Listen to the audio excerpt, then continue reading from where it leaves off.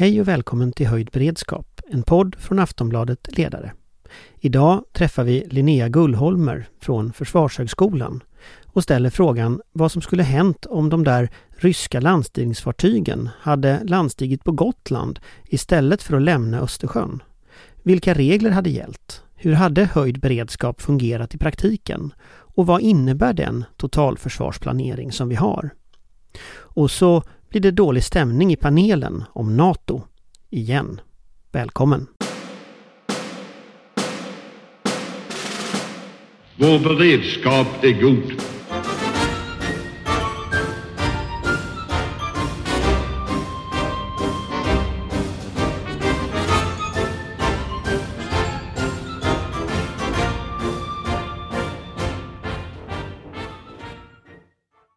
Ja, då var vi faktiskt i studion, vilket ju är alltså den riktiga studion, liksom den fysiska studion, dock inte alla här.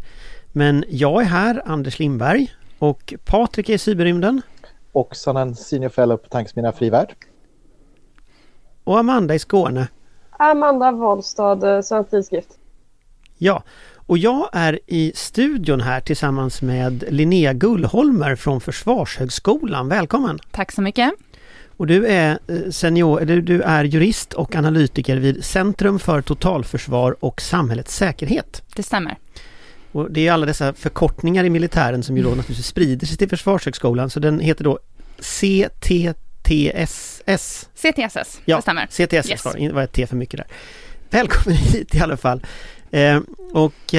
Du är ju då expert på höjd beredskap. Så kan man säga. Ja. Och vi tänkte prata lite nu om det i dagens avsnitt, därför att jag tror ganska många människor idag har börjat få upp ögonen för vad innebär den här situationen för liksom de regler som styr samhället, den ordning vi har, vem gör vad, vem bestämmer. Och det blev väldigt tydligt i måndags när Hesa Fredrik göd, och i Skåne just fick man inte stopp på den, eller i Malmö fick man inte stopp på den. Och jag följer ju debatten i Finland och där fick jag någon sån här skadeglad liten flash om att den fungerar inte i Sverige heller, vilket ju då indikerar att det är fler än vi som har problem med att få ordning på det här. Men om man börjar liksom i fred, vad är det för regler som gäller när en sån här sak som Ukraina händer och vi skickar vapen till Ukraina och ändå utrikespolitiken förändras dramatiskt, men det är fortfarande fred? Vilka regler gäller? Man kan väl säga att den svenska beredskapen består av egentligen två stycken system. Det ena är krisberedskapssystemet och det andra är totalförsvarssystemet. Och fram tills dess att regeringen beslutar om höjd beredskap så befinner vi oss i fred och den fredstida regleringen. Så lägger det till. Så idag när saker och ting händer utanför Sverige och i Sverige så hanteras det enligt krisberedskapen. Och vad förväntar sig man så att säga utifrån krisberedskapen på kommuner till exempel, eller regioner eller myndigheter när en sån sak som händer nu i Ukraina? Vad har vi för förväntningar så att säga? Ja, krisberedskapen är ju relativt oreglerad om man jämför med totalförsvarslagstiftningen. Den utgår ifrån ansvarsprincipen. Det utgår ifrån... Den måste du förklara lite, ja. Även om jag tror att människor är djupt involverade i ansvarsprincipen efter corona. Så vad betyder ansvarsprincipen? I grova drag så betyder det att en myndighet eller en aktör som ansvarar för någonting i fred också ansvarar för det i kris. Det vill säga du fortsätter att göra det du gör, men du hanterar krisen som faller inom ramen för din verksamhet. Och den är inte reglerad. Tillsammans med det som vi brukar kalla för närhetsprincipen och likhetsprincipen så tar det sikte på att man ska fortsätta ungefär som man gör men ta ett större ansvar. Så där har vi de principerna. En annan del av krisberedskapen består av det geografiska områdesansvaret som kommuner och länsstyrelser och på nationell nivå även regeringen har. Och det handlar om att ta ansvar för den samverkan och de aktörer som finns inom ramen för sitt eget geografiska område. Borås kommun tar hand om det som händer inom Borås kommun, kort sagt. Så egentligen kan man säga att än så länge hanterar Sverige Ukraina-krisen på samma sätt som vi hanterade coronakrisen egentligen. Det är samma regler som gäller. Kort sagt, ja, eftersom att regeringen inte har aktiverat eller gått upp i höjd beredskap. Krisberedskapen tar ju sikte på händelser som inte är inom ramen, eller de är inte framkallade av en hotaktör på det sättet. Utan det är saker som händer till exempel pandemier eller andra typer av katastrofer och sådär. Då är det inom krisberedskapssystemet.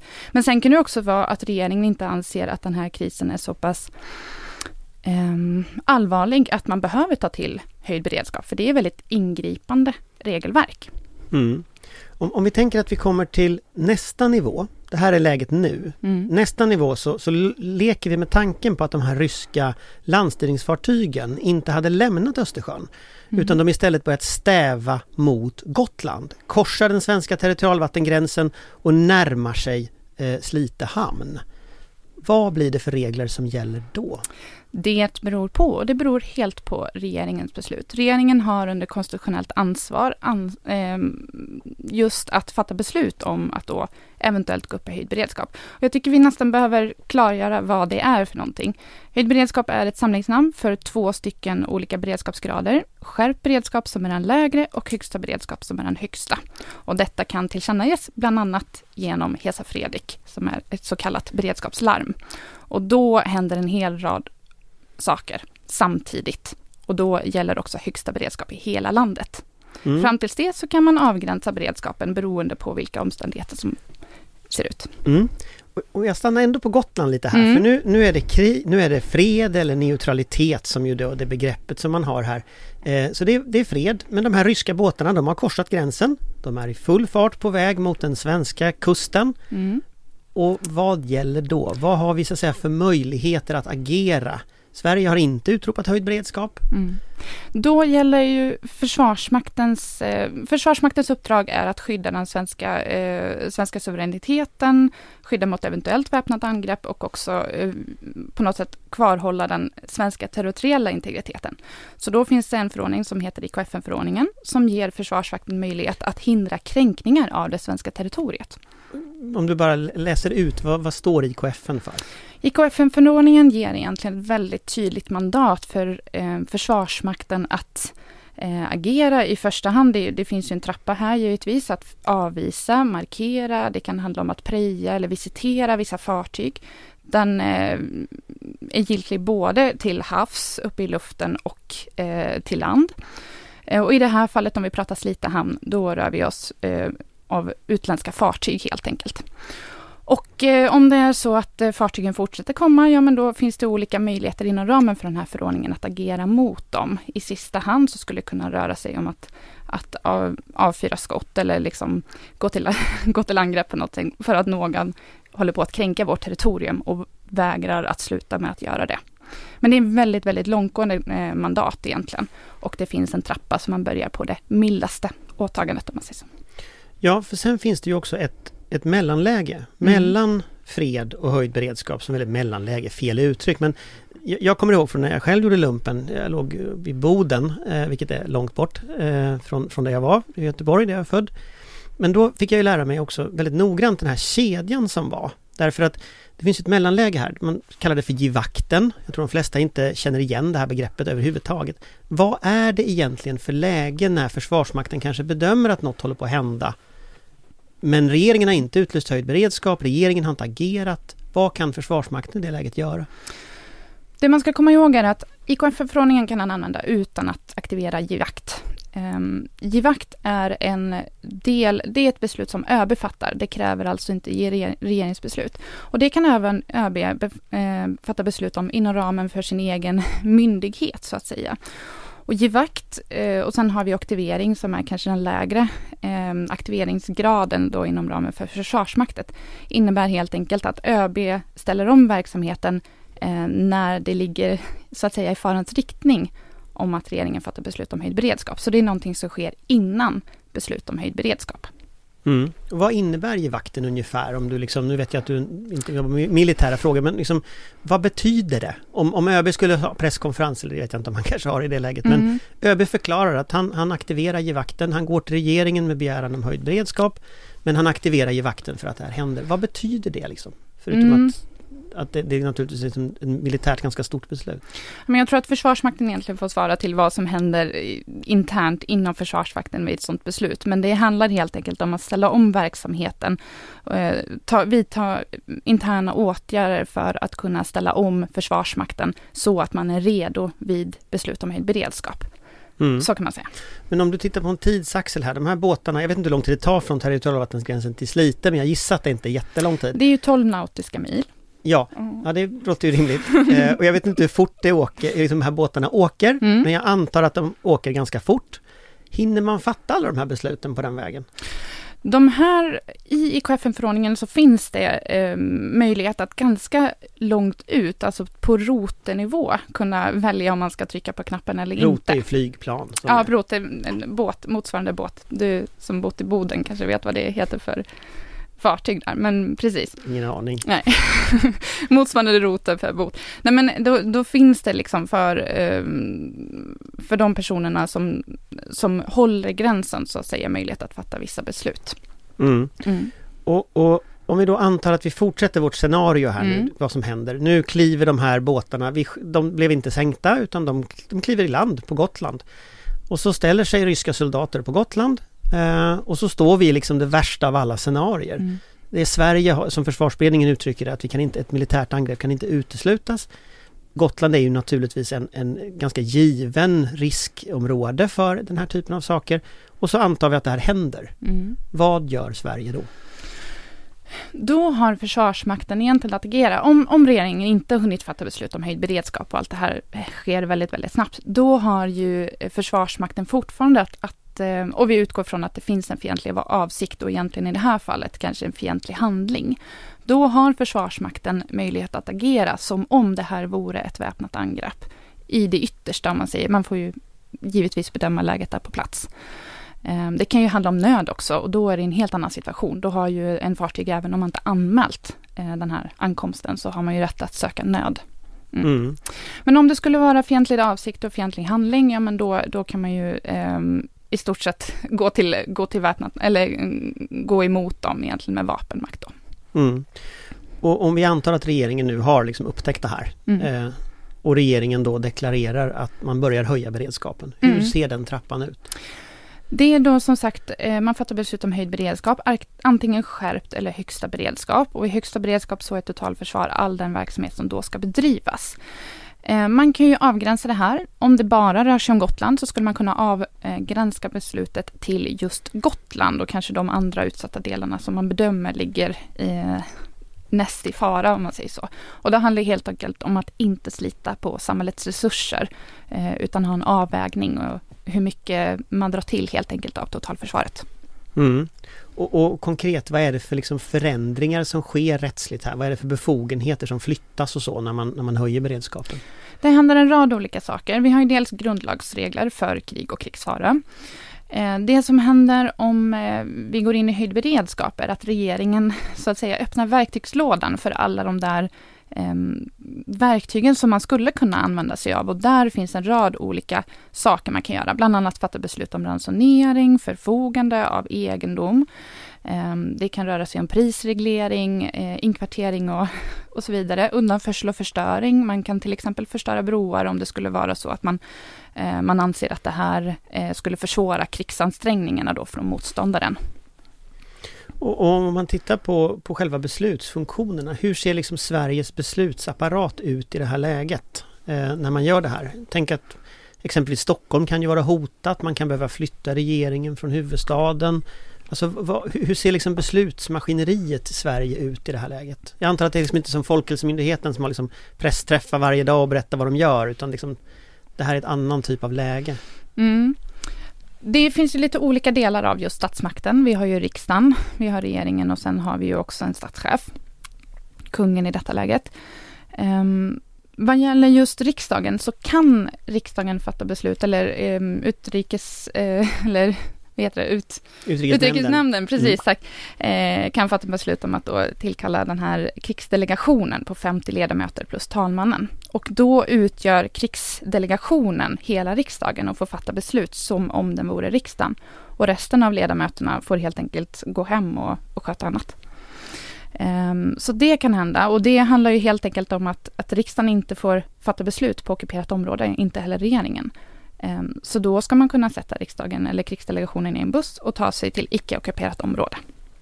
Men om man tar man åker liksom från ockuperat område och så tar man sig då till någonstans i Västerås eller vad det nu som inte är ockuperat.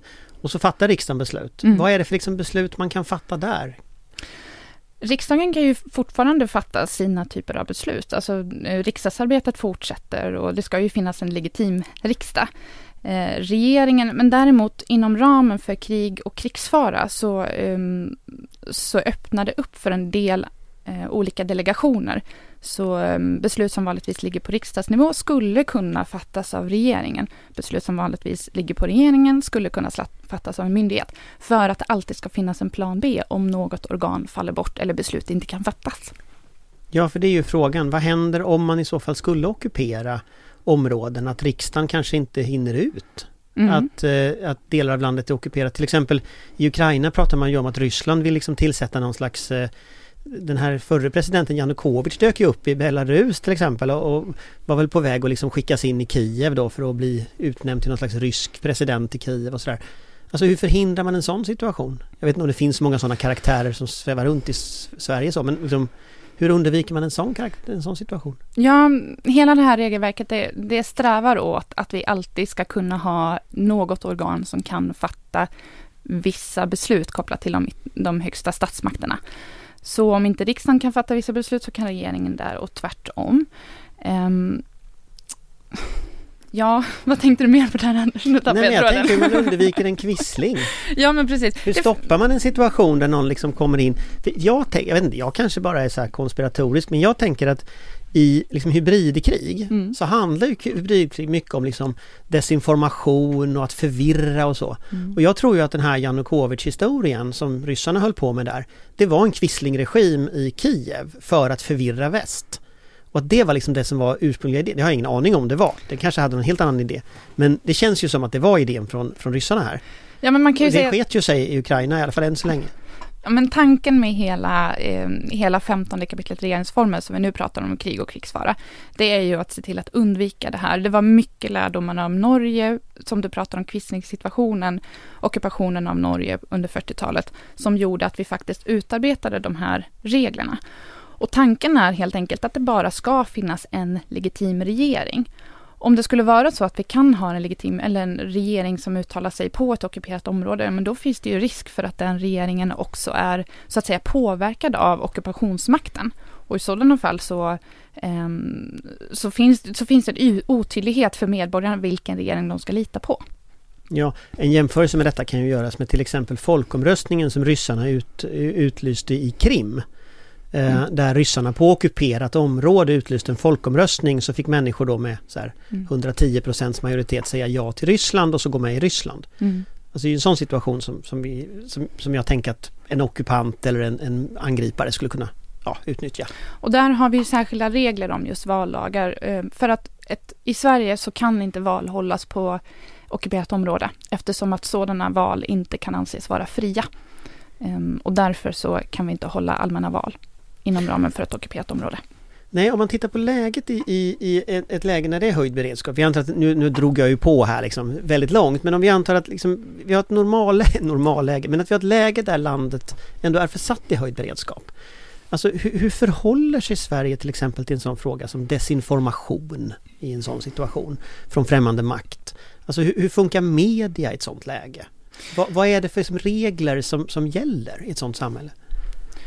Ja, du har många av de vanliga grundlagarna och regler vi har, tryckfrihetsförordningen och yttrandefrihetsgrundlagen och allt det där, det fortsätter ju gälla in i krig. Det är inte så att hela den fredstida lagstiftningen byts ut. Vissa delar av lagarna bara slutar fungera eftersom att de ersätts av något annat, men de allra flesta fortsätter ju gälla. Vi har visserligen vissa specialbestämmelser, till exempel i brottsbalken, om vad som händer om man som en krigsman då undergräver stridsviljan, till exempel genom att framkalla trolöshet eller modlöshet och så vidare. Så där finns det ju vissa straffbestämmelser för att man inte får sprida viss typ av information eller undergräva den här viljan som finns i det svenska försvaret. Och sedan så är det här också någonting som får hanteras av samhället. Det är klart att media har en oerhört viktig roll som den fjärde statsmakten, om man kan säga så helt enkelt. Så media är fritt, även vid höjd beredskap? Media är fritt, och här vill jag nog lyfta frågan lite, för jag är inte helt insatt i detaljerna här. Men media har ju en otroligt viktig roll och kanske framförallt också public service. Och sen så ska vi ju hålla oss till sanningen och se till att sprida den informationen. För det har vi också märkt nu under pandemin. Att det finns ett oerhört stort behov av just information. Det finns en väldigt stor vilja att veta. Men det man kan se också när jag hör mig om i min omgivning så är det väldigt många som är oroliga över det som händer i Ukraina och allt sånt där. Och så då är det viktigt att vi har rätt information. Mm. Om man tittar på andra samhällsfunktioner som alltså samhällsservice och sådana här saker som finns i en fredssituation. Hur mycket av det fortsätter in i en krigs, så att säga, ett läge med höjd beredskap? Hur mycket av vårt samhälle finns kvar om man säger så? Jag skulle säga att ganska mycket finns kvar här. Vi har ju totalförsvaret består både av det civila försvaret och det militära försvaret. Det militära försvaret, det handlar ju helt enkelt om att se till att vi håller gränserna och bevarar vår suveränitet. Medan det civila försvaret till stor del handlar om att upprätthålla samhällets funktionalitet. Och det i sig är ju krigsavhållande. Nämligen att vi ser till att barn fortsätter gå till skolan, att sophämtningen fungerar och allt det där. Sjukhuset fungerar. Det handlar ju helt enkelt om att vi fortsätter vara en stark stat. Så det kan ju vara starkt i sig och en del av försvaret. För en sån sak man har ju pratat om en hel del på senare år, det är ju pliktlagstiftningen. Och vi har ju då i grunden i Sverige en totalförsvarsplikt. Mm. Och sen har vi ju också haft en värnplikt som under ett tag blev då lagt vilande men som sen blev aktiverat igen. Totalförsvarsplikten har ju funnits där hela tiden. Den finns ju som en bas. Vad blir det för lagstiftning som gäller när det gäller så här, möjligheten att med plikt ta ut människor till olika uppgifter och sånt i ett krisläge? Det finns ju 3 olika delar av plikten. Värnplikten som du nämner är ju den försvarets del, eller militära försvaret, precis. Så där kan man ju bli krigsplacerad in i Försvarsmakten. Sen har vi en plikt som kallas för civilförsvar, eller civilplikten, och den är än så länge vilande. Sen är vi den tredje som egentligen de allra flesta faller under, och det är den allmänna tjänsteplikten. Och där kan man, den gäller alla från 16 till 70 år som finns inom Sverige och som är svenska medborgare. Så även om du är utländsk medborgare och bor i Sverige så faller du inom ramen för vår allmänna tjänsteplikt. Och då kan det antingen handla om att du fortsätter gå till jobbet eller att du genom avtal stöttar det civila eller militära försvaret, eller tredje blir anvisad om du till exempel står utanför arbetsmarknaden. Så kan man med pliktlagstiftning i princip placera vem som helst var som helst när man behöver den då? Ja, det ska helt enkelt utgå utifrån den enskilda individens möjligheter att genomföra vissa saker. Så en 16-åring har vissa förutsättningar och då ska den placeras någonstans där den fungerar, om man säger så. Så inte riktigt vem som helst var som helst, men det finns en tanke om att alla ska hjälpa till eftersom att totalförsvaret är en angelägenhet för hela folket. Ja, för där kommer vi in på just den här grundläggande tanken med systemet, totalförsvarstanken. Mm. Det här är ju en gammal idé som finns i vårt system men som ändå låg vilande hyfsat kan man säga. Vi hade ingen totalförsvarsplanering under många år och det är först på senare år man återupptar igen en försvarsplanering. Vad innebär den totalförsvarsplaneringen när man tittar på liksom det rent rättsliga? Vad är det för förändringar som vi ser framför oss nu? Jag börjar svara, så får du korrigera mig om jag går utöver det här. Nej, men det handlar helt enkelt om att myndigheter sätter igång att planera för en eventuell beredskapshöjning och ett aktivt totalförsvar. Än så länge så är totalförsvaret bara i planeringsstadiet och då handlar det om att skapa sina krigsorganisationer, eventuellt krigsplacera någon, se till att man har det man behöver i personal och materiell och så vidare för att eventuellt kunna klara de här 3 månaderna utan transport eller vad det nu kan gälla. Jo, varför jag frågar är för att jag tror inte de flesta vet om det här. Dels tror jag inte de flesta vet om att det är en planeringsfas. Dels så tror jag att om du skulle gå till en kommun och säga det här är ni ansvarig för inom ramen för totalförsvaret så skulle nog svaret från ganska många kommuner bli va? För man har ingen aning om det. Hur tror du, alltså vad tror du framåt när det gäller de här sakerna?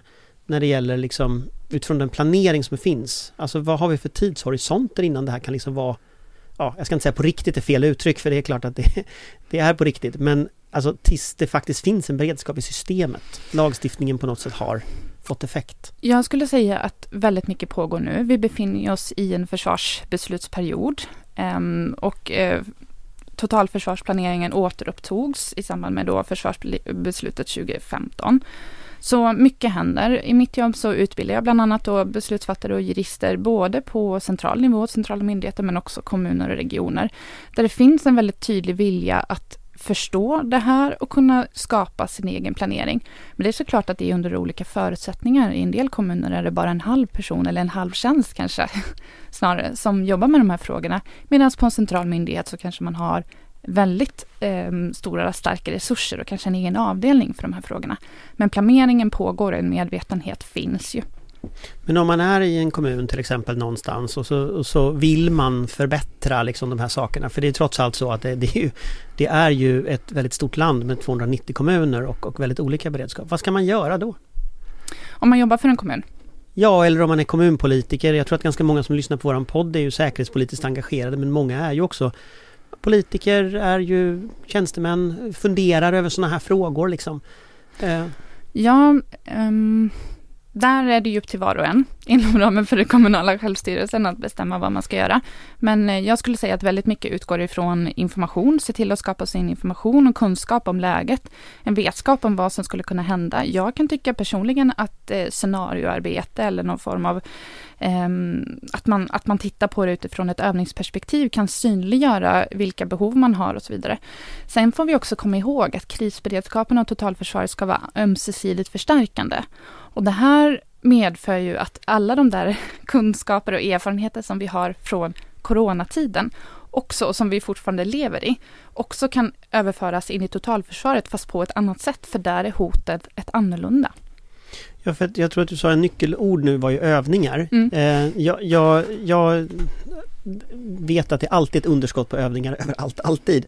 Men liksom, hur mycket upplever du att det kommer igång? För en gammal erfarenhet är ju att det som inte övas i fred fungerar inte i kris eller krig. Och nu har vi plötsligt kommit in väldigt snabbt i ett läge. Och jag tror de flesta är ändå, även om man inte har följt med liksom i nyhetsläget, så tror de flesta är ganska chockade över det här som händer nu. Och plötsligt är Sverige inblandat, liksom skicka vapen till Ukraina. Det är klart att här händer ju något väldigt, väldigt snabbt. Och har man då inte övat det innan så lär ju det bli ganska stökigt under en kris. Liksom så. Alltså hur upplever du att den beredskapen ser ut? Hur mycket övningar görs? Fattar folk det här? Jag tror att det finns utrymme för att fatta mer, såklart. Jag kan inte uttala mig om hela systemet, men däremot så skulle jag säga att de som vi träffar, de övar vi ju genom scenario och så vidare, för att man ska ställas inför vilka frågor som kan komma att hamna på agendan under den här tiden. Men om man tittar på dig till exempel, nu jobbar ju du med de här frågorna, men om man tittar på, nu har vi haft 2 år av corona och jag i alla fall hade tänkt att gå ut i solen nu på våren, allt skulle bli bra. Så kommer den här liksom soppan och sen kommer klimatförändringarna att komma ganska snart. Alltså det här kommer ju bli någon form av permanent situation när man ändå behöver ha en nivå på krisberedskapen som vi inte har haft innan. Alltså om du skulle liksom avslutningsvis få fundera framåt, vad skulle du önska dig av liksom politiker och beslutsfattare för att vi ska klara den nivån? För det är uppenbart att den gamla nivån är historia och den gamla världen är historia och nu har vi en väldigt ny värld liksom. Om jag skulle önska någonting, och det här får ju stå för mig, så skulle jag vilja ställa frågan, vad är det vi egentligen försvarar? För det är det handlar om. Det handlar om att kunna försvara den fria pressen, det handlar om att kunna försvara våra fri- och rättigheter. Visst att mycket av det där kan inskränkas under tid att vi är i krig eller krigsfara. Men det handlar om att fråga sig, vad är det för land vi vill ha? Vad är det för samhälle vi vill leva i efter ett krig? Det är där egentligen den första frågan är och kanske också den sista. Och det är därför som vi arbetar med de här frågorna. Tack så mycket för att du kom hit. Tack så jättemycket. Vår beredskap är god. Ja, då har vi två nya gäster här i studion, både Patrik och Amanda med nu här. Så jag lämnar bara till Patrik. Vad är dina reflektioner? Jag tycker att det här är jättebra att lyssnarna får höra lite grann hur regelverket är och vad som finns och vad som händer. Jag tror att många håller på och försöker lite så här desperat ibland greppa efter kunskap att hålla sig i. Så att det här är ju väldigt viktigt för många, bara vanliga medborgare, men inte minst också alla som är i någon slags beslutsposition, att börja bli bekant med den här typen av lagstiftning och den här typen av frågor. Och jag tycker att det som Linnea avslutar med, den frågeställningen, vad är det vi försvarar, det är den som är den centrala. Den hoppas jag att alla lyssnare stannar upp och tänker till. Amanda? Nej, jag håller med. Jag tycker det var en väldigt pedagogisk genomgång, och det är ju intressant att påminnas om hur mycket som finns på plats och hur långtgående möjligheter vi faktiskt har i kris och krig. Det ska vi inte glömma bort, och det gör ju också väldigt stor skillnad för hur förberedda vi faktiskt är. Sen är det ju en viss skillnad på teori och praktik, och även om de juridiska möjligheterna finns där, så är det ju det vi tog upp bland annat. Hur får man alla de här människorna att inse vad de har för ansvarsområde och framförallt planera för detta och börja se detta som en realitet? Hur skapar man en acceptans för att lägga tid och pengar för att öva, för att göra ordentliga planer, för att överhuvudtaget ha koll på sina ansvarsområden? Där tror jag att det kommer finnas väldigt mycket kvar att göra, och det är väl den stora frågan just nu. Hur omsätter vi det här i praktisk färdighet den dag det behövs? Ja, jag kan ju bara... Vi skulle ju ta ett jättekliv i de här... Ja, förlåt. Fortsätt du. Ja, vi skulle ta ett jättekliv i de här beredskapsfrågorna om alla kommuner på eget initiativ i alla fall en halvdag tog och gjorde en enklare scenarioövning under våren nu, bara för att komma igång och börja med det här på allvar. Ja, jag kan ju bara instämma där. Det är oerhört skrämmande att göra saker som man inte har gjort tidigare. Men att ställa sig inför de frågorna inom ett rum eller inom en ganska trygg sfär ändå, det kan ju göra att man också vågar ställa frågor. För det farligaste vi kan ha, det är någon som inte vill visa på deras okunskap och därför agerar kanske i strid med lag eller inte använder sig av alla de där redskapen som man faktiskt har möjlighet att använda sig av inom den här typen av lagstiftning och under totalförsvaret. Jag tänkte på Amandas fråga, hur får man det här att bli verklighet? Vad tänker du om det? Alltså för det är trots allt en fråga om tid också här, alltså vi har inte så mycket tid. Jag skulle säga att totalförsvarsplaneringen är ju redan verklig. Myndigheter, regioner, länsstyrelser och myndigheter är igång och totalförsvarsplanerar. Där skulle jag ju ha ett önskemål om att, och jag vet att det finns en strävan att näringslivet ska bli ännu mer inkluderade här, och jag vet att det är flera myndigheter eller delar av näringslivet som fortfarande och har yttrat om det där. Jag vet att en stor del av näringslivet som faktiskt tänker på de här frågorna redan idag, eftersom att man är en del av försörjningsberedskapen bland annat. Mm. Men hur får vi det att bli verklighet? Ja, det handlar om att börja någonstans, helt enkelt. Patrik? Ja, men det är ju som så, lyssna nu allihopa, det är bara börja. Och på den vägen är det. På den vägen måste vi gå. Amanda? Ja, där har vi väl tagit det första steget nu i och för sig med en tydlig och för många ganska chockartad insikt att vi är inte immuna mot det som sker i vårt närområde. Och den insikten är väl det viktigaste första steget, att man förstår att man måste börja tänka på de här frågorna. Att även medborgare, media börjar tänka i de här banorna, ställa frågor, följa upp. Det behövs ju en uppföljning, att folk ställs till svars också. Det är ju inte bara politikerna själva, det är en viktig del av den demokratiska processen att människor hålls ansvariga för sina ansvarsområden. Mm.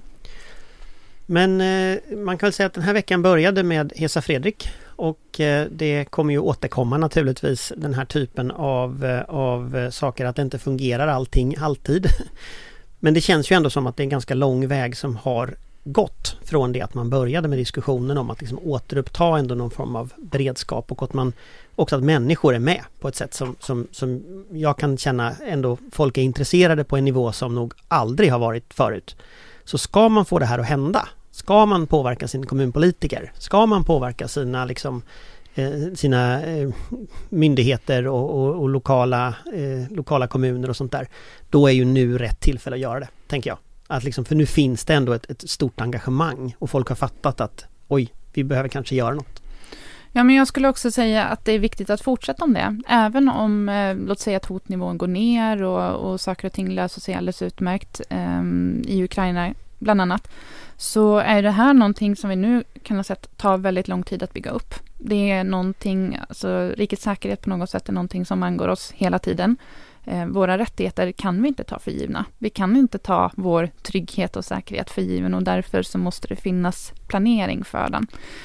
Och det ska också sägas att all den här lagstiftningen som pratat om idag egentligen, den är ju antagen under kalla kriget och från 40-talet och framåt. Vilket innebär att om vi börjar där vi är nu, oavsett vad som hänt tidigare, vi börjar där vi är nu och vi använder oss av det vi har, då kommer vi också se vilka behov vi har. Hotbilden är en annan idag än under 80-talet när det kommer ubåtskränkningar och så vidare. Det kanske fortfarande pågår, men det finns ju andra typer av hot idag. Och då kan det också visas på, som sagt, vilka behov vi faktiskt har. Mm. Och vi kan väl verkligen understryka, eller har vi verkligen understrukit utvecklingen här i Ukraina, att vi kan inte ta särskilt mycket av det vi kunde ta för givet, kan vi inte ta för givet längre. Mm. Och med de orden så kanske vi ska byta ämne i höjd beredskap och diskutera något annat som vi inte längre kan ta för givet, nämligen hela säkerhetspolitiken. Men tack Linnea för att du kom hit. Tack så mycket. Vår beredskap är god. Då kan vi väl fortsätta med ett annat ämne som är närliggande, och det är ju den senaste veckan har ju en rad dramatiska saker hänt när det gäller diskussionen om Nato. Och Patrik brukar ju vara pigg på att sammanfatta, så du kan ju få sammanfatta vad som har hänt. Ja du, det var en rolig lite oförberett boll till mig.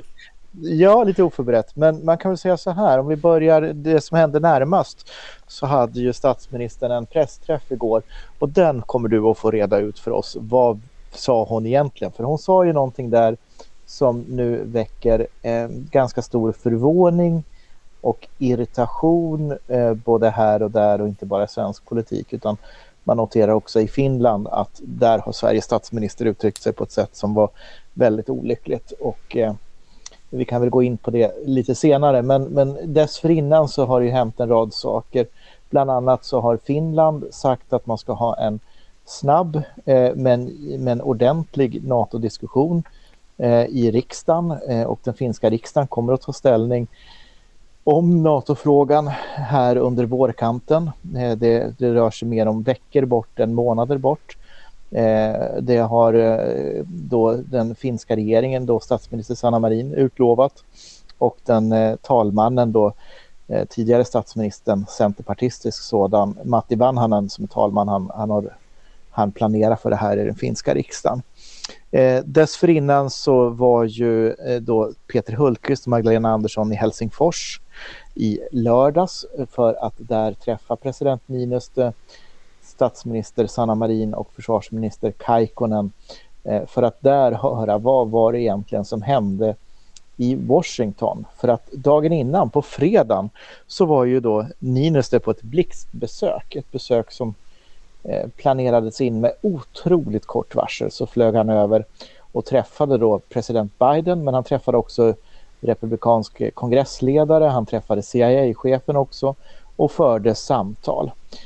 Och det finns ju spekulationer om vad de där samtalen innehöll. De är inte så detaljerade, men man pratar om att Sverige och Finland fördjupar samarbete med NATO och så vidare och så vidare. Men här är ju spekulationer om att man har diskuterat hur säkerheten ska kunna se ut för Sverige och Finland från att man säger att man vill bli medlem i NATO. Det är en spekulation i det. Indikationerna från Finland skulle jag säga så här är att den finländska politiken håller på att svänger. Det finns en majoritet för Finlands NATO-medlemskap. som är större än de mätningarna som finns i Sverige, och där finns ju också nu majoritet för svenskt NATO-medlemskap i en del mätningar. Och att det sker en förändring inom framförallt då de två stora partierna som har varit NATO-motståndare, Socialdemokraterna och Centerpartiet i Finland, så håller på att ske en förflyttning där.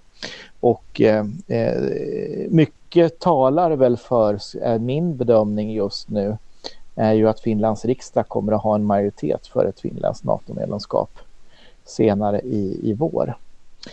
Och det för oss tillbaka till den här pressträffen som var igår med statsminister Magdalena Andersson. Och Anders, vad sa hon, och ville hon verkligen säga det där? Eller vad menade hon egentligen?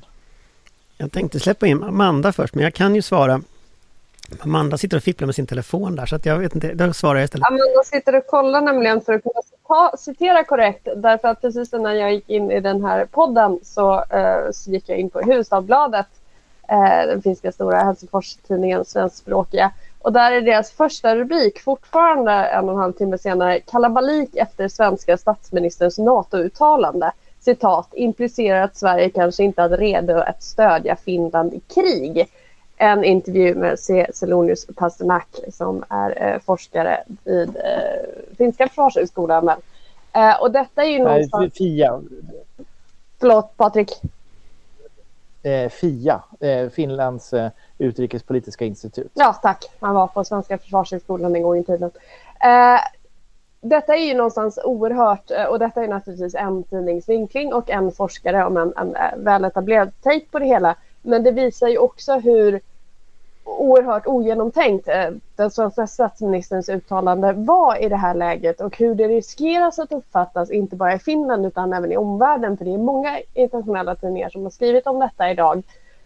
Och det är kanske framförallt osolidariskt mot Finland. Marin har också varit ute idag och uttalat sig om att man hade hoppats på en öppen debatt och det är synd att Sverige går händelserna i förväg, där man kanske, även om man inte tror att man kommer nå konsensus om ett NATO-medlemskap i Sverige, och även om vi kanske kommer fram till andra slutsatser än Finland, att vi skulle kunna ha haft den här gemensamma processen med en öppen debatt istället för att sno sig vid masten med retorik som ärligt talat hade kunnat komma betydligt längre österifrån än Helsingfors.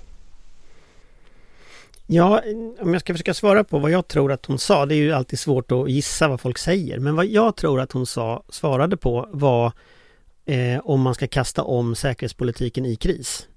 Det vill säga att vi nu skulle byta fot.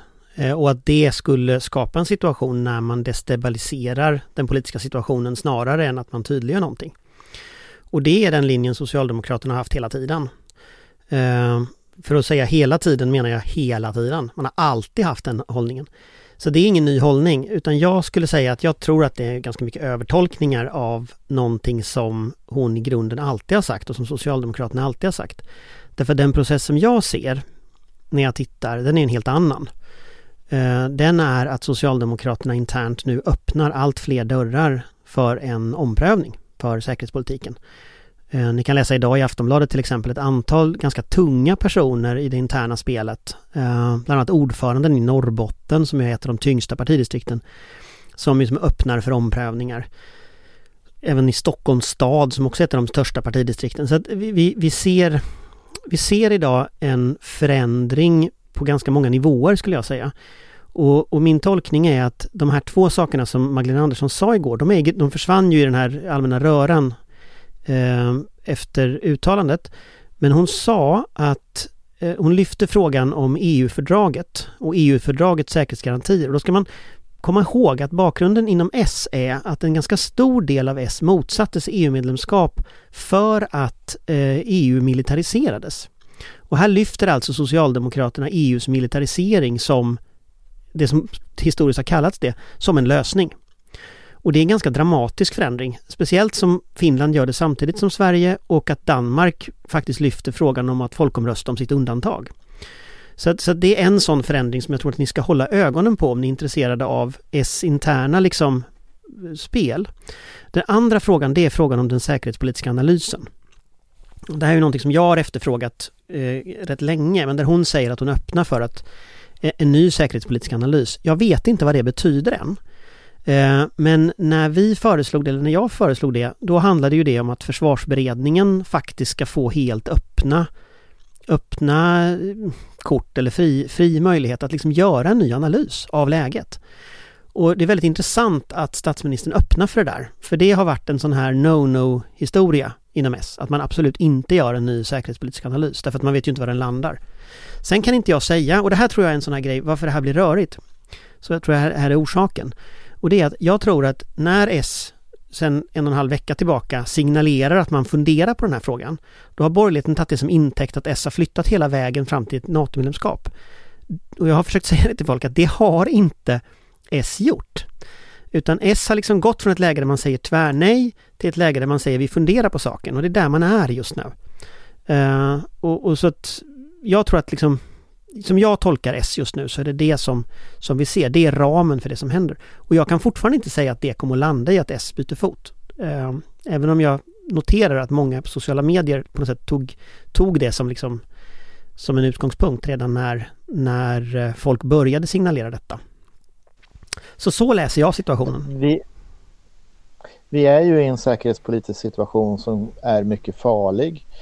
Vi vet inte hur länge den här kommer att vara. Det kan också bli ett tillstånd som permanentas mer eller mindre under mycket lång tid framöver.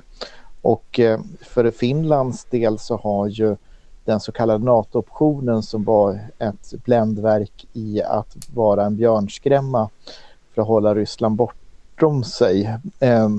Den har ju då genom 24 februari 2022, det stora angreppet på Ukraina, då helt enkelt upphört att vara någonting som man kan förlita sig på i den finländska debatten. Så att min gissning är ju att det kommer att gå väldigt fort i Finland, och om den finländska riksdagen fattar ett beslut att man vill ansöka, så sker det i ganska närtid. Så att något långt rådrum finns ju inte för svenskt vidkommande, och det är väl därför också det blir väldigt starka reaktioner när statsministern uttrycker sig på ett sådant sätt som får de flesta att tolka som att man begränsar Finlands handlingsfrihet och genom att helt enkelt låsa fast den svenska positionen. Det är så det tolkas. Jag hoppas att det är fel. Jag hoppas att det var en formulering som kom liksom av att man kände sig pressad i det, och blev en reflex. Jag vill nog argumentera för att det är en feltolkning. Den stora processen som vi ser nu, det är en helt annan faktiskt. Amanda? Men problemet är ju att det inte får feltolkas. Statsministern kan i det här känsliga läget, i en så här känslig fråga, inte uttrycka sig så slarvigt som hon gjorde. Det är mycket möjligt att din analys är helt korrekt, och hon har ju egentligen inte ändrat ställningstagande, men hennes uttalande var ju de facto vid att låsa oss vid en specifik politik som dessutom är baserad i stort på ett socialdemokratiskt inompartihänsynstagande, vilket för alla andra är tämligen irrelevant just nu. Jag förstår att det här är en svår och på många sätt slitsam process för Socialdemokraterna att ompröva ställningstaganden som har varit en grundbult i ens självbild under så många år. Men det är ett problem för Socialdemokraterna, och statsministern kan i det här läget inte använda en nationell eller internationell plattform för att lugna inom partiet. Det blir en orimlig ordning. Hon får inte vara så slarvig med hur hon uttrycker sig. I synnerhet inte i den känsliga processen vi är inne med Finland. Där solidariteten med ett grannland och vår närmaste partner i säkerhetspolitiska och militära frågor faktiskt nog väger tyngre än att ta hänsyn till kommunpolitiker ute i landet som eventuellt är partistyrelsen håller på att svänga. Fast jag vill nog ändå hävda det att man kan tycka vad man vill om politiska processer, men man måste för att försöka förstå politiska processer försöka förstå aktörerna. Och i just det här fallet så skulle jag säga att den politiska process som just nu framställs på sociala medier och i diskussionen, det är inte den politiska process som händer på riktigt. Och jag tror att det beror på att 2 saker. Dels att så många till höger börjar bli fruktansvärt stressade för att Magdalena Andersson har det förtroendet hon har. Det kom en mätning nyligen med 62% för henne, 36% för Kristersson. Det ser allt mer ut som att Kristersson håller på att torska det här. Och det tror jag påverkade sociala medier inte minst. Sen tror jag att det finns en annan dimension i det här, och det är att under krig så blir det väldigt uppskruvade lägen. Väldigt uppskruvade debatter, väldigt uppskruvad retorik. Allting tolkas så att säga på olika sätt och hej och hå. Och då måste man, tror jag, komma ner till det som spelar roll, nämligen vad står på papper. Vilka beslut fattar man faktiskt? Och det som då har hänt som står på papper, det är att Sverige har gett vapen till Ukraina. Vi har gjort en dramatisk förändring i våran politik när det gäller ändå en politik som är ganska lång historia i att liksom inte ta ställning i olika konflikter. Och man har på ett massivt sätt backat upp Ukraina. Det är det som har hänt. Sen tror jag, och där tror jag att det håller på att ske en förändring inom S. Jag kan inte säga att den leder till en NATO-medlemskap, det vet inte jag. Men det är i alla fall en dramatisk förändring. Jag har aldrig varit med om en sån diskussion som den vi ser just nu inom Socialdemokraterna. Jag tror att den kommer att leda till någon form av omprövning. Det är jag ganska övertygad om. Så. Sen tror jag vi måste på något sätt tänka att det här bakgrundsbruset, den här debatten som nu sker, den kommer inte att kommas ihåg den dag som försvarsberedningen lägger fram en säkerhetspolitisk analys. Den dag man eventuellt byter uppfattning från Socialdemokraterna. Så jag tror att så läser jag situationen. Nu vill Patrik absolut säga något. Ja, det är replik. Du ska få replik. Patrik. Ja, nej, men jag vill understryka att det är i en sån här situation som man som statsminister måste väga varje ord på guldvåg. Vi har ju sett, alltså jag säger så här, Magdalena Andersson har en bra grundläggande instinkt. Hon uppvisar en god lärkurva.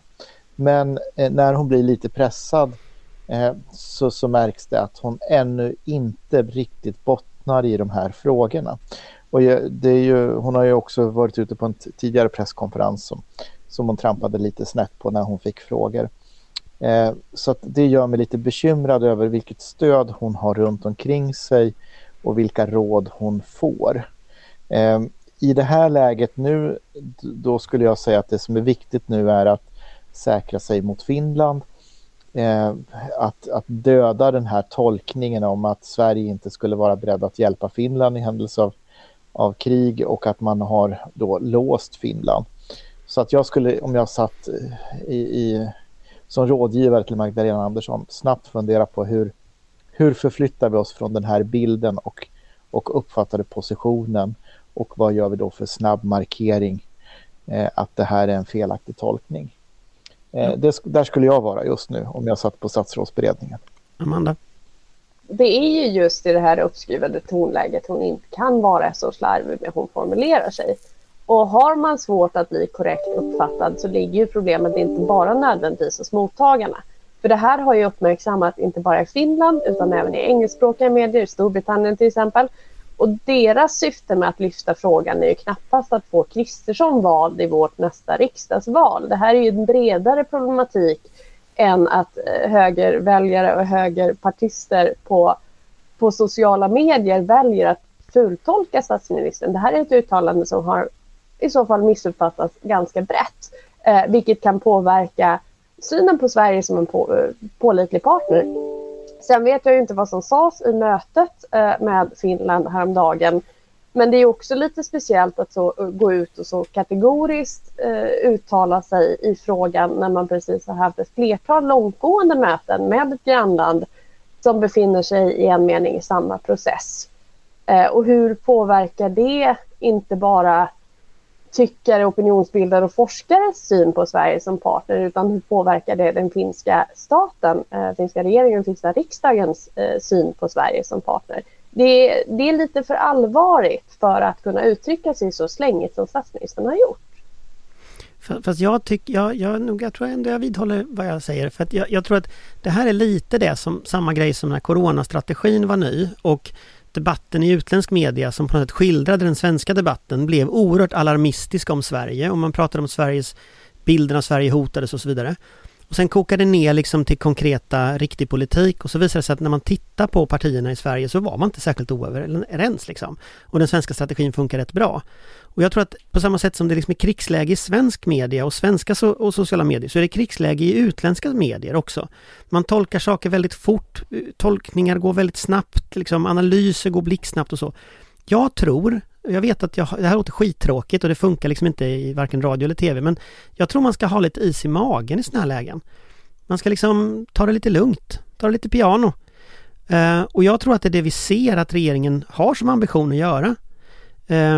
Och jag tror inte att regeringen ser riktigt den bilden av att det här är ett fönster som sluts liksom inom loppet av några dagar eller några veckor. Utan jag tror man tänker att man vill se en deeskalering i Ryssland. Man vill helst se att Ryssland kör fast i leran så att de inte rör sig någonstans. Och sen tror jag man kommer att komma med en säkerhetspolitisk analys. Man kommer att ha en diskussion. Och jag tror att det är ganska klokt att man har den ordningen. Därför att jag tror att det finns ganska starka motkrafter mot en omprövning som kan också skakas till liv i sådana här lägen. Och jag tror att vi behöver ha en diskussion som ändå landar i någon form av ändå gemensamt över blockgränserna ställningstagande.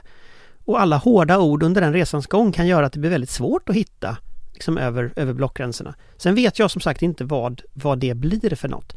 Men jag skulle tro att på samma sätt som Finland kanske är klar framåt våren så tror jag Sverige kommer att vara klar framåt våren. Eller i alla fall ha någon form av analys framåt våren. Men jag tror det hänger på verkligheten mer än på ideologin. Faktiskt. Vad händer i verkligheten tror jag blir frågan. Ja, Amanda? Det är ju ingen som säger emot att vi ska ha den processen. Tvärtom, det är ju precis den processen vi ska ha. Men då ska statsministern inte gå ut innan den processen knappt har inletts och komma till slutsatser. Hon uttryckte sig slarvigt, så enkelt är det. Och hon får inte uttrycka sig så slarvigt. Patrik? Jag tänkte bara säga att jag tycker att det var olyckligt formulerat. Jag hoppas att statsministern lyckas snabbt distansera verkligheten från den formulering och återskapa det breda förtroende som vi behöver ha i den här tiden som kan ha tagit skada genom det här uttalandet. Och jag hoppas att hon själv är inte helt nöjd med hur orden föll ut och hur de uppfattades. Så hoppas jag sen att vi kommer fram konstruktivt i den här frågan. Men om vi landar i att vi inte är oöverens, att vi är oöverens om vad statsministern sa igår, så kan vi fundera lite framåt som en sista liten avslutning på detta. Vad tror ni händer nu? För ryssarna ser fortfarande inte ut att gå skitbra i Ukraina. Man diskuterar nu nya sanktioner, man diskuterar mer vapen till Ukraina. Vad tror ni kommer att hända nu framåt? Patrik? Ja, det är ju en jättesvår fråga, Anders, därför att det händer ju så mycket nu. Nu kommer ju uppgifter om att strömmen till kärnkraftverket i Tjernobyl har brutits, vilket gör att det finns risker för kylsystemet som gör att radioaktiv strålning kan läcka ut. Vi kan konstatera att där har också arbetarna inte avlöst på 13 dagar. Polen är rädda för hämnd ifall de förser Ukraina med stridsflyg. Kreml varnar för farligt scenario.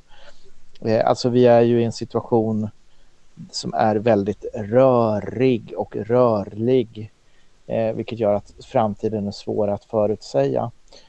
Men jag tror att vi måste mentalt vara beredda på att det kommer att vara krisartat under en längre tid och att det kan bli betydligt värre och att vi naturligtvis i Ukraina kommer att få se ännu mera fruktansvärda bilder på mänskligt lidande när Putin blir allt mer frustrerad över att ha kört fast och blir allt brutalare. Och jag tror att det också kommer att påverka debatten och opinionen kring Nato, vilket gör att jag förväntar mig att det kommer att vara fler som kommer ut och vill att Sverige och Finland ska gå med i Nato och att folkopinionen för det förstärks i takt med att kriget blir brutalare. Amanda?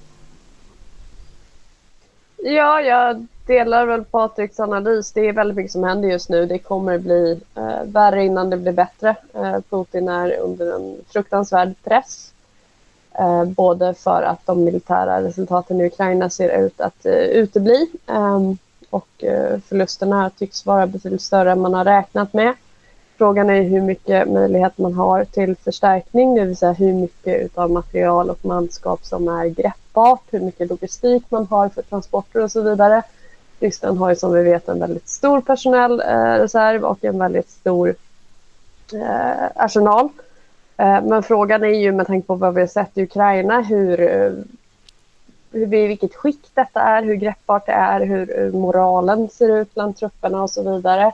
Vilket ju påverkar jättemycket och väldigt svårt att sia om utifrån därför att det är ju inget de är direkt transparenta med. Sen kommer ju sanktionerna slå ju till med full kraft nu. Den ryska ekonomin kommer ju att krascha under de närmsta dagarna på många sätt. Man har ju fick väl sänkt rating av Fitch igår. Det blev sänkt i skräpstatus i princip. Man har förbjudit handel med utländska valutor för några större belopp i Ryssland fram till september till och med. Rubeln störtdyker.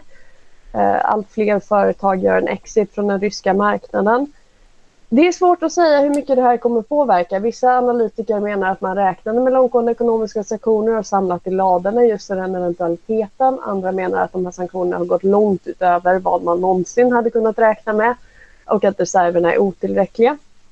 Det ser ju också relevant att se hur kanske framförallt den ryska medelklassen reagerar på en kraftigt sänkt levnadsstandard på mycket kort tid. Den utvecklingen är jättesvår att sia om, men om någonting händer i Ryssland så kan det gå fort. Det har vi ju sett förr. Man kan ju också undra vad den militära ledningen och Putins oligarker tycker om både de ekonomiska sanktionerna och reseförbud och annat, men också att det här hittills har varit ett ganska pinsamt företagande för Rysslands del. Så det är jättesvårt att säga, tyvärr ser det inte speciellt positivt ut i kort tid och det kommer naturligtvis i största grad påverka svensk säkerhetspolitik. Försvarsmakten kom väl också igår med ett första underlag snabbihopskrivet på hur man kan öka förmåga i närtid på regeringens begäran. Det är också ganska intressant läsning. Man pekar ut ett antal områden där tillföra medel under innevarande försvarsbeslutsperioden, det vill säga till 2025 är det väl, kan öka förmåga både genom ökad underrättelseinhämtning och aktivitet, genom inköp av vad vi har pratat om tidigare, ammunition, men också nyanställning och återanställning. Det har vi också tidigare pratat om i podden att personalen är en av de trängsta sektorerna, i synnerhet om vi ska gå upp i beredskap. Vi har ju inte besättningar så vi kan bemanna alla skrov under längre perioder och sådana frågor. Så där är ju svart på vitt, vilket vissa försvarspolitiker har försökt driva innan, att man inte kan tillföra mer pengar i närtid för Försvarsmakten har ändå ingenstans att göra av dem. Det är alltså inte sant den här gången heller. Och det ska väl bli intressant att se vad det gör för Försvarsberedningens arbete. Man pratar också i den här rapporten om att det är väldigt viktigt att man får lite arbetsro och kortare beslutsvägar och mindre detaljstyrning, vilket vi också har pratat om tidigare.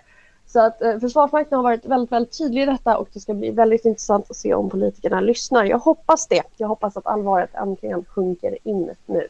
Man kan sammanfatta, förutom Nato där vi inte är överens, kan man sammanfatta med vad var det vi sa. Men vi tackar för idag och återkommer nästa vecka. Hej då! Hej! Tack och hej! Vår beredskap är god.